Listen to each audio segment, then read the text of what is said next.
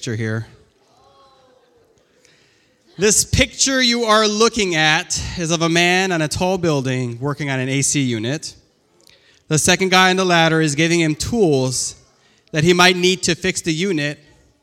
However, the guy I want to focus on is the third guy, who is standing there doing absolutely nothing. Looks are deceiving, my friends. His body weight is what's keeping everyone else free to hand of the first and the second guy to do all the work. He's not doing anything, he's standing. And standing allows others to work. We just saw the picture of this guy, you would notice that he's kind of just doing nothing. Maybe he's zoned out, daydreaming, looking to the abyss. But his job is extremely critical. And sometimes you feel like the guy standing on the ladder wondering if you really are making a difference in this kingdom. If you're making a difference, making an impact in the church, and you don't realize, you, my friend, are the third guy. You feel like your work is done in vain.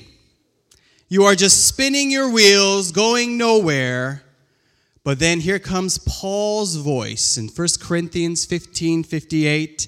So then, dear brothers and sisters, be firm, do not be moved, always be outstanding in the work of the Lord, knowing that your labor is not in vain in the Lord.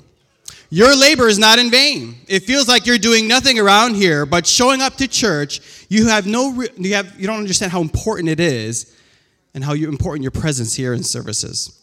You're the third guy balancing the ladder. Your presence is stabilizing our services and our prayers. Your praying at night invigorates our worship services. It's very important. Your faithfulness. And we're faithful to God, not because of the outcomes, like we just found out this morning, the loss of a loved one, but we're faithful that God will bring us through. Not our outcome, but whatever the outcome is, He's faithful. Amen. You're important. Your presence is important. You are important to the kingdom. You matter. You have no idea how much your presence matters in our services. Don't let the devil fool you. Don't say you're worthless, that you don't matter, that you're not doing anything. That's a bold-faced lie.